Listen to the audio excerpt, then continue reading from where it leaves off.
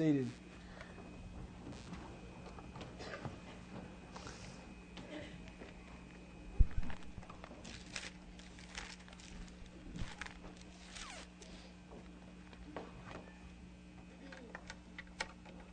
Isn't it refreshing and isn't it a joy to sing about the eternal God, His nature, about Jesus Christ, the Son? Be Thou My Vision, one of my favorite songs. Of course, you know, you're really not supposed to do that song without bagpipes and strings. That's what it's intended for. It's put to an old Scottish hymn. The words were written centuries ago. They're no less true today than they were when he wrote the song. If you think about the third verse, where he says that Jesus Christ is his treasure, that it is Jesus Christ and Christ alone that he longs for. You can see his heart being put into the hymn in that third verse where he's longing for Christ. And you know, we need a fresh dose of that longing for Christ in our world. We need it. We long for so many things. Health, we long for prosperity, we long for comfort, we long for heaven, we long for the blessings of heaven, we long for all of these things. And I would say to you, if your heart, if your longing is only heaven and the blessings of heaven, then you are not in right relationship with Christ. Hear that again. If all you long for is heaven and the blessings of heaven, even eternal life, if that is what your heart longs for in itself, by itself, you cannot have a right relationship with Jesus Christ. Jesus Christ and Him alone must be your heart's desire. Heaven, everlasting life, forgiveness of sin, freedom from guilt, all the good gifts which come from God through the gospel, through Jesus Christ. They're wonderful, but they in themselves are not what you are to long for. How many times in our day do we talk about heaven and immediately we talk about seeing mama, brother, or sister? I don't mean this disrespectfully to my family, but I mean it with all my heart. If there is no one there but the Lord, that's what heaven is. If for all of eternity I am solely the only one there, and He is there, if I never see my mama, if I never see my father, if I never see brother or sister, friend, wife, children, if I never see any of the angels, if I never see the great men of the Bible, if all I ever see for all of eternity is solidarity with the Lord, it's heaven. And if it's not heaven, when you think of that, if you don't think of heaven, you need to reevaluate who Jesus is in your life, because you could be worshiping a false God called heaven or everlasting life or freedom from guilt or whatever your God may be. They can be just as big an idol in our lives as the things of the world. We must be careful. I am so glad to sing music which extols the greatness of Jesus Christ and pushes us to think that way. Now, as a caveat, as a warning before this message, I know many of you have waited patiently for verse 12 and 13 of John chapter 1. You've been placating me till I could get there. You've been waiting patiently, maybe impatiently, to see what I would say about these verses. I want to tell you this. These are difficult verses. These are hard verses. These are verses that require us to submit to the Holy Spirit, who is our teacher, that He would teach us in the Word of God what is right. We will find things in the next week or so in these verses that will strike down all pride, that will crush us as human beings, that will tell us that we are not the Lord and we are not God.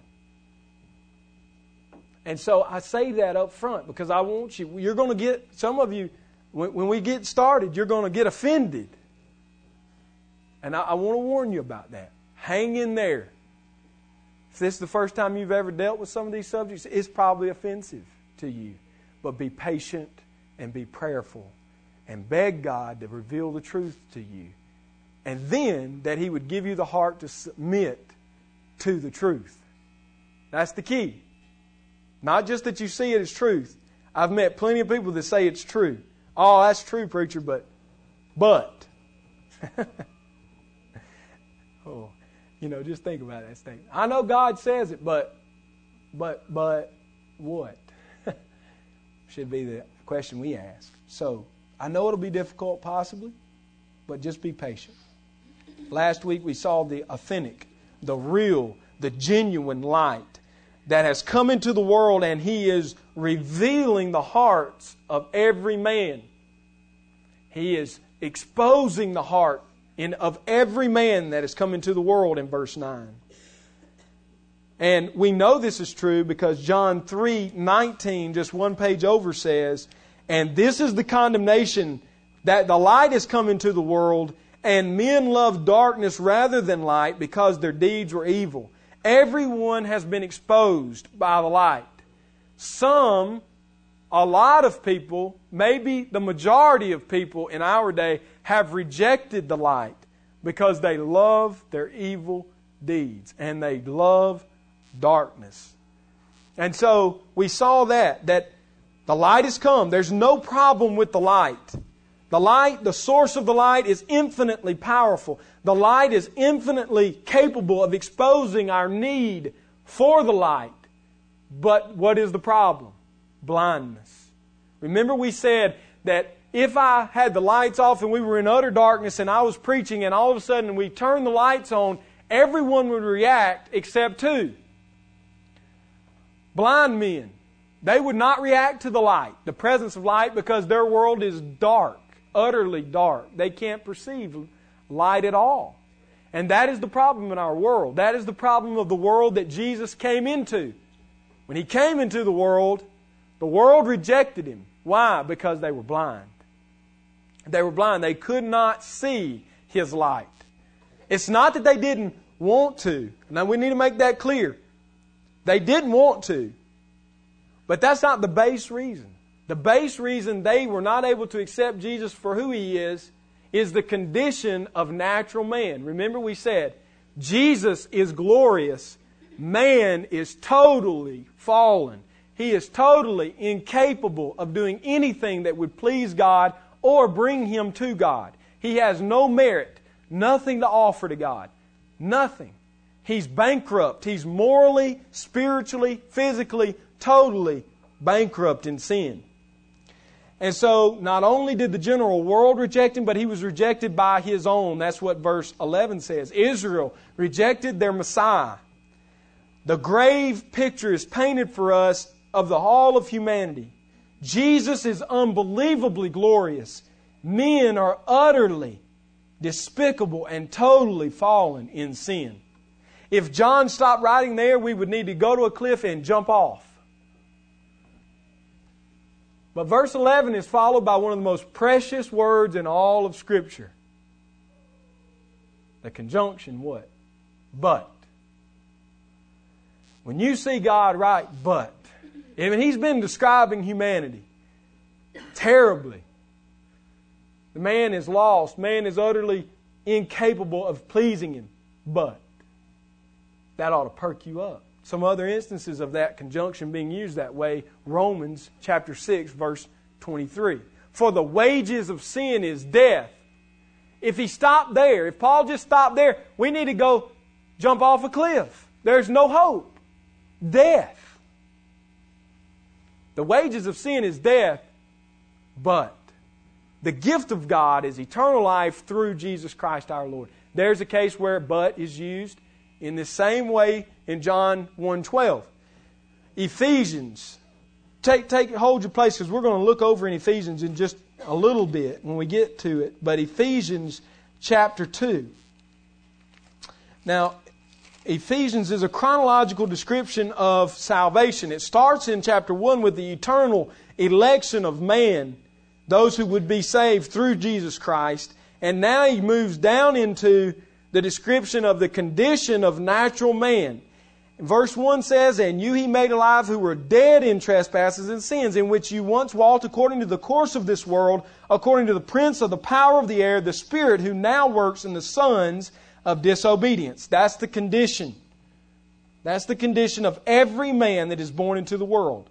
Disobedient. Walking according to the course of this world, according to the prince of the power of the air, the devil, and the spirit that now works in disobedience. Among whom also we all once conducted ourselves in the lust of our flesh, fulfilling the desires of our flesh and of the mind, and were by nature, underline that word, nature, by nature, children of wrath, just as the others. Paul gives us another grave description of who humanity is, how we are born, by nature deserving God's wrath. God has the right to extinguish every man who comes into life. He has the right to send every man to hell. He has that right because we are sinners. That would be just. If God did it, it would be just. Look at the next verse. But. There it is again. That conjunction. I'm telling you, when you're reading your Bible, when you come to but, slow down, back up, read what just came before, because you were probably sleeping through it, like I do when I read a lot of times. Back up when you see but and read it again, and so you get the picture. Because see, he painted this dark, hopeless condition of all mankind, but God, rich in mercy, because of His great love with which He loved us. Now we're getting to the part we all like to hear, aren't we? We might not like the first part before the but man, hurry and get to that next part. We've done that in this text we're in John. I did that with the but to show you that conjunction is important. We have painted the negative picture. The world rejected Jesus. The Jews rejected Jesus. We did it because by nature we are fallen and incapable of believing and receiving Him. We have no hope. We are people in the world doomed to be slaves to sin. Jesus says you are that way because you have rejected the light and loved darkness and evil. That's the description that we just left with last week. Now we come to verse 12, and we should all take a sigh of relief and say, but. He didn't end. John didn't stop. But as many as received Him, to them He gave the right to become children of God, to those who believe in His name. We want to look at that verse. We want to talk about it. Jesus is infinitely radiant in His glory. Man is totally depraved in his fallen nature. Now John tells us that God is absolutely sovereign in salvation. He gives the whole third leg of the stool. If the stool that has 3 legs, you've got man that's fallen. That's one leg. You've got Jesus who is glorious. That's a second leg. And you have the third leg of the stool, which is necessary for that stool to stand. God is sovereign in salvation. Now that's the picture that we've been given here. And we're going to complete, hopefully, that picture. I want you to believe 3 things when you leave this room today. And if you believe these 3 things, you will be a child of God. First of all, salvation is simple. You must believe Jesus by faith to become a child of God. Salvation is not complicated. People are not lost today because they cannot mentally grasp the truth of the gospel. Physically, mentally, everyone in this room has IQ enough to understand the words of the Scripture and assent to them and believe them. I don't want you to leave here thinking, man, salvation is too complicated. I just can't figure it out. Don't try so hard. Listen to it and believe it. Understand that God is not the Father, first of all mankind. We are given those who believe are given a special designation, the children of God. Sure, God owns everything and He owns everyone. But He is not a father to everyone. He's not a father to all. Not everyone. This is the question I want you to press into your mind today as you listen to this message. Not everyone is a child of God. am I? Not everyone is a child of God. Am I? It's an important question. Jesus came to His own, but they received Him not. Salvation cannot be a national or a group event. Israel had no hope to offer their people because they were the nation Israel. Everyone in the nation physically in Israel, the nation of Israel, was not believers. There were believers, people of Israel, the nation Israel, Jewish by descent, who died and went to hell. There are those who are dying today and going to hell. A nation cannot bring you salvation. Salvation is personal. No one ever goes to heaven in a crowd. Think about that. No one ever goes to heaven in a crowd. There's no family lineage to bring you here. You're not saved today because your mother or your father were saved. You cannot be saved because you were in the Sunday school class and the teacher said, all you children are saved. You can't be saved that way. Salvation is not even extended to an entire congregation through water or through communion. Salvation is not extended to groups of people. Salvation is highly and intensely personal. It is you and God, not you and God and your whole family. People believe that. Do you understand? I talk with people regularly who tell me, oh yeah, I'm a Christian. My whole family is Christians. Well, that sounds great. Then you start talking to them. What they really mean is, my parents had faith. I have my parents' faith. I don't have my own faith. I've never had a personal experience with Jesus Christ. I'm just believing, I'm piggybacking off Mama and Daddy. No one ever comes to God that way. You can't come to salvation through a group in that setting. Jesus teaches in John 8:34-36, truly, truly, I say to you, everyone who commits sin is a slave to sin. The slave does not continue in the house forever. The Son continues forever. So if the Son makes you free, you will be free indeed. Salvation is personal. The description of the Bible of the lost humanity is they are slaves to sin. Individually, every one of them has sinned and will continue to sin. They are slaves. And Jesus' description is quite fitting. Slaves will not be in the house forever. There will come a day when the slaves will be removed from the house. Yeah, you may be in life, counted among the living today, but tomorrow you may be counted among the dead. And if you are a slave to sin when you die, you will be removed from the house. But sons, Jesus says, they're in the house forever. And who the Son sets free is free indeed. Salvation is personal. Salvation is not group. It's not households. It's not nations. And this strikes against everything the Jews who are listening to reading this book and hearing John, it goes against everything they've ever been taught or believed. Salvation being a personal act, what is it? What is the personal act that brings me into the sonship of God? Listen closely. You receive Christ through faith. This text says, but as many as received Him, skip down, to those who believe in His name. You've got to receive, believe. Same idea here in the text. Receiving and believing. Now that's the crux of what I want you to catch. You've got to take home with you. Believing. What is this word believing? What does it involve? What do you mean believe? There are 3 ideas that are contained and are necessary for belief. The first is you must have knowledge.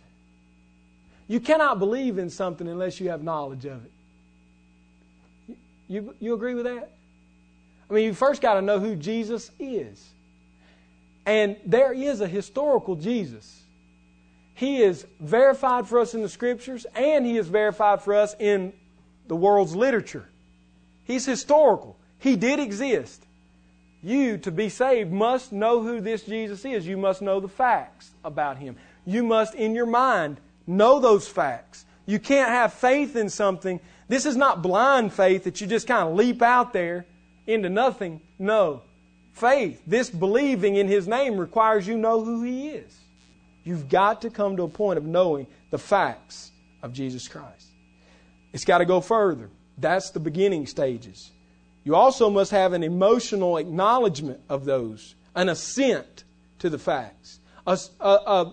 In a way, I know the facts and I believe the facts. That's an emotional response to them. Demons have these first levels of belief. James 2:19 says, you believe in Jesus Christ? You believe in God? You do well. The demons believe and tremble. They believe, they have the facts, and they tremble at the facts. Every demon who ever came into contact with our Lord, even in His earthly body, was scared literally to death. I would say it another way, but it wouldn't be kind to the audience. They had it scared out of them. Unfortunately not. See the Lord when He comes to the demoniac, the man that was in the tombs possessed by legion. Jesus didn't speak to the man.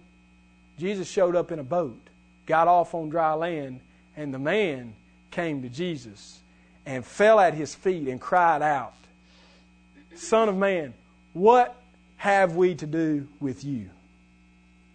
Leave us alone. That's what they're saying. Leave us alone. We know who you are. We know what you have power to do. Whatever you say will happen. They assent to the fact that Jesus is the Lord of them.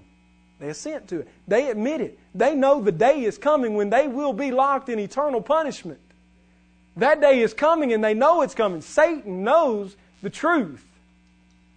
In his mind, in his emotions, he knows it. He does not trust the Lord Jesus. That is the final layer of this word belief. When you read believe, it is not simple, I know the facts. It is not simple, I know the facts and believe that they're true. And see, you could know the facts and not believe them. That would be the first level. I know the facts, but I don't believe it. There's people like that. Then you could say, I know the facts, I believe it. That's the second level. That's not enough for salvation. Satan has that much. The third step is necessary for salvation. It is what John says, but to those who receive Him, that believe in His name, believe. This is the word. This is what it means. That they trust, they throw themselves on the object of Christ as their only hope. That's believing. Understand, it's trust. In other words, to be saved, if you're in here today and you have not completely thrown yourself on Christ and His cross and said, if Jesus, this is the statement of a believer. This is what I would say to you. If Jesus Christ is not the only way to the Father, then I am doomed. If Jesus Christ is not the way to the Father, I have no hope. I have no plan B. I'm not taking Pascal's wager. Some of you know what that is. Pascal was a great philosopher, 50-50 chance. Could be God, could not be God. If there is no God and I believe, I lose nothing. If there is a God and I don't believe, I lose everything. So I must believe there is a God. 50-50 coin toss.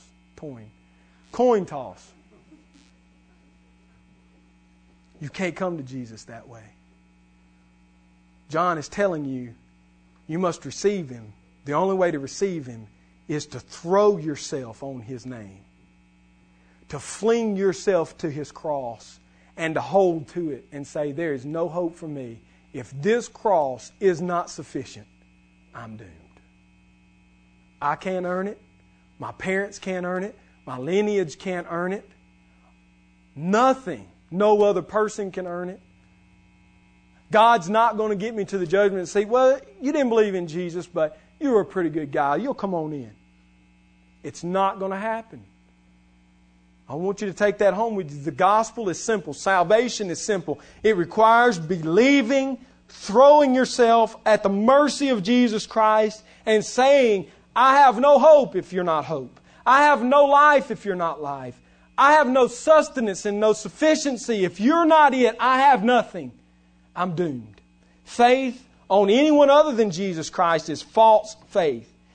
The TV evangelist and the modern church and the postmodern church and whatever else you want to call it can believe you can come to Jesus and Buddha and Hinduism. They can believe whatever they want to believe. It is a false teaching. I tell you, if you have faith in anything or anyone besides Jesus Christ, whether that be yourself, your family, your race, your other religion, you are doomed for failure. You have no hope.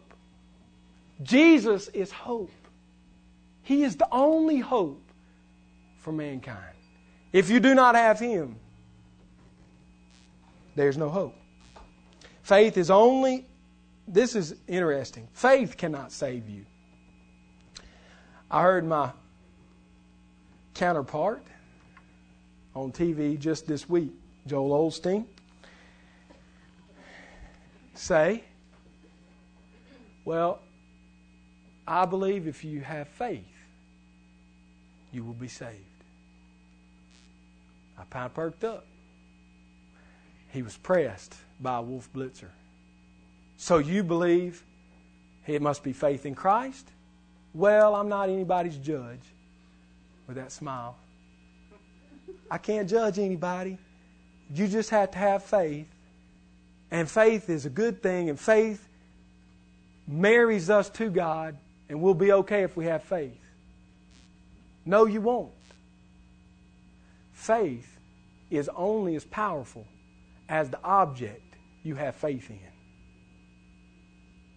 Faith is useless. It is useless unless it is anchored to Jesus Christ.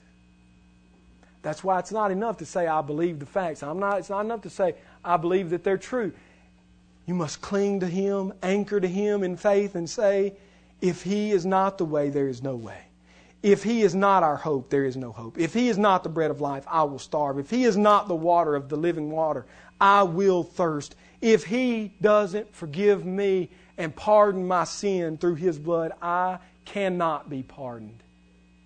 There's no alternative routes because faith is a thing that must be placed in one object, in an object, and it is only as powerful as the object.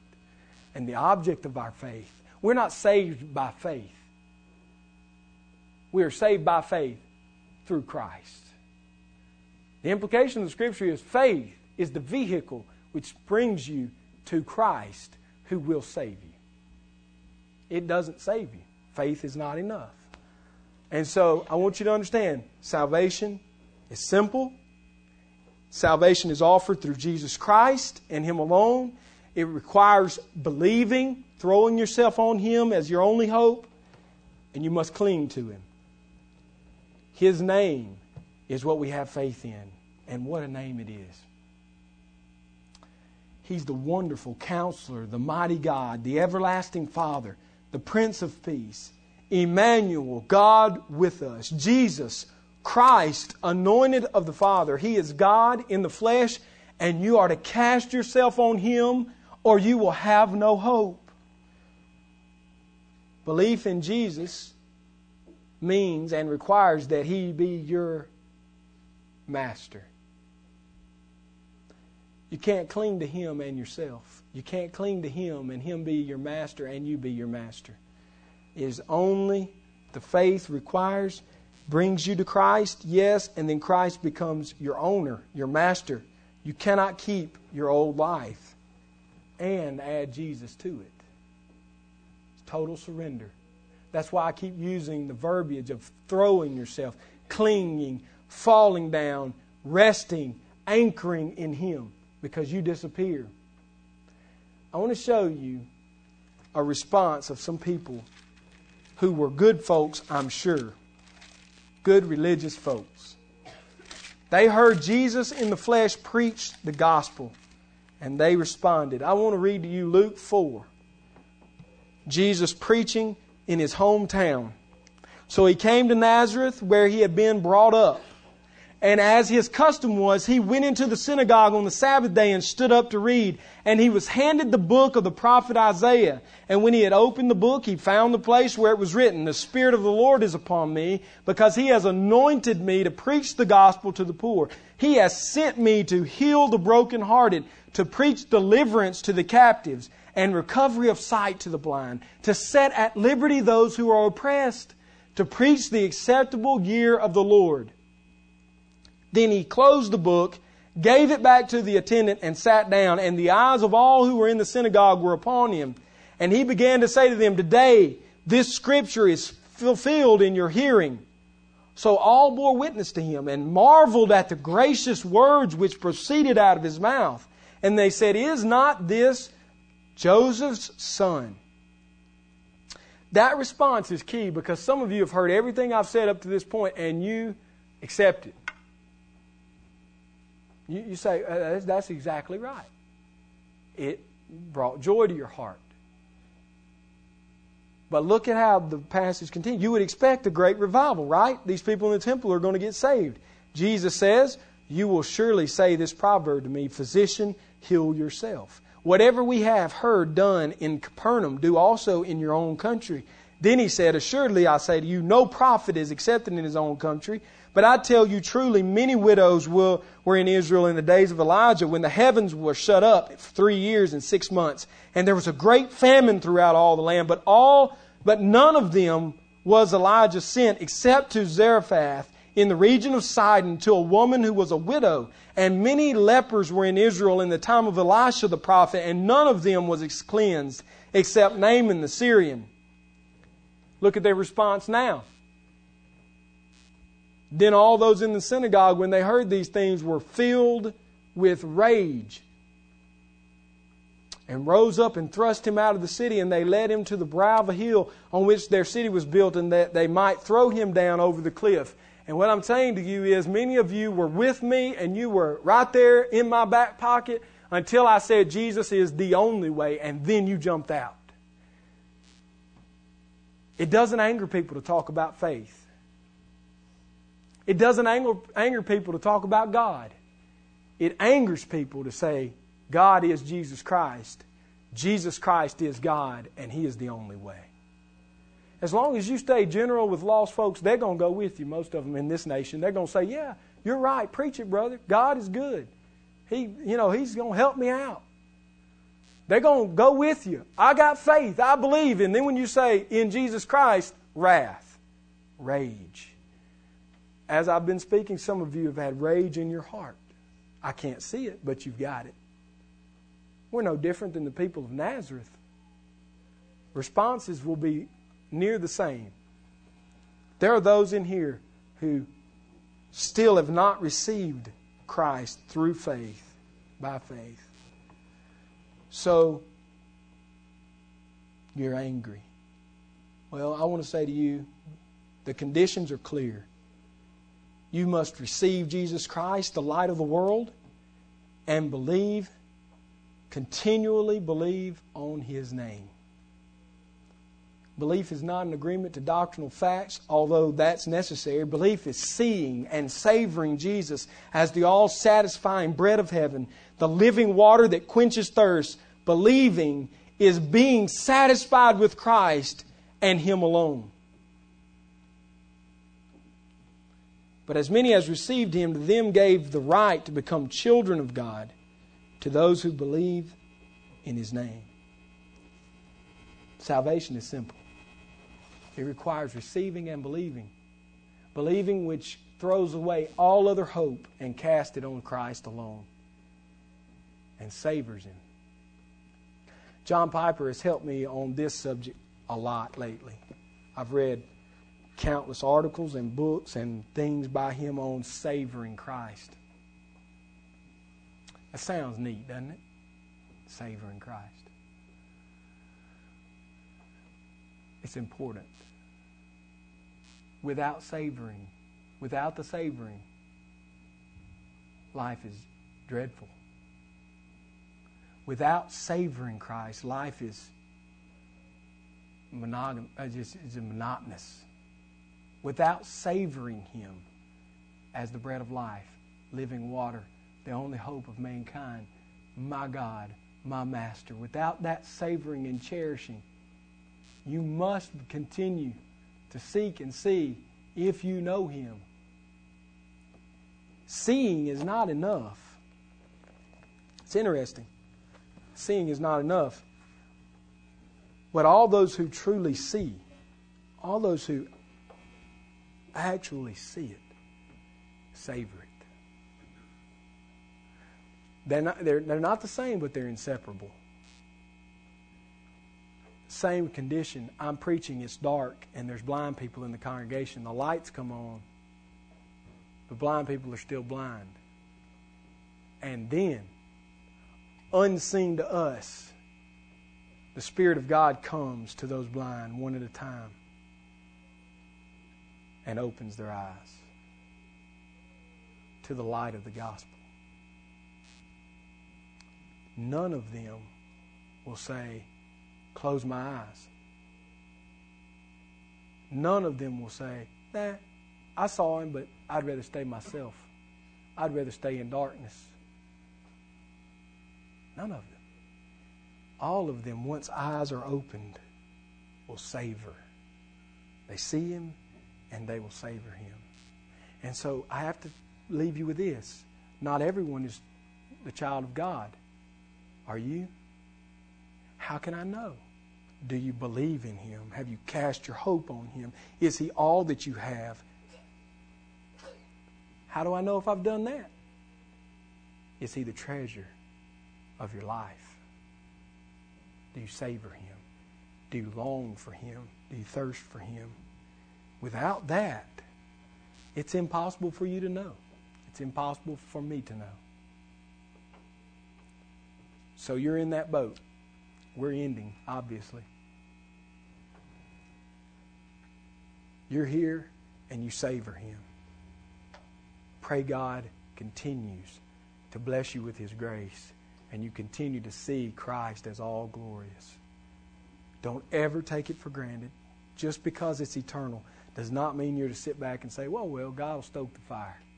No, press hard after God. You're here and you say, I believe it. I know that I believe it and I've cast my hope on Him, but I just don't savor Him. All I ask is that you simply cry out to your Father in heaven, because He hears His children. He answers their prayers. He does not want you to go through this life not loving His Son. He does not want you to simply have fire insurance to get you out of hell. He wants you to have life and life more abundant. If you don't have abundance in your life, call out to Jesus Christ. Ask Him to make Himself more real, more visible, more of a savor to you, savoring to you. Third category of people. There's only 3 categories here. The last one is, you do not believe. You know the facts. Obviously, you heard them today. You know the facts. You even may give emotional acknowledgement to the facts, but you've never thrown your hope. You've never cast your lot. You've never clung to the cross and it alone. I beg you, come to Christ. He is holding out hands saying, come to me, all who are weary and heavy laden. I will give you rest. At the end of the Scripture, the bride is bidding you come. The Spirit of God is bidding you come. Jesus Christ Himself is saying, come to me, all who are naked, all who are thirsty, all who are hungry. Come. Come. If you are in that condition, I beg you, before this day is over, come. I'm not ashamed to beg you.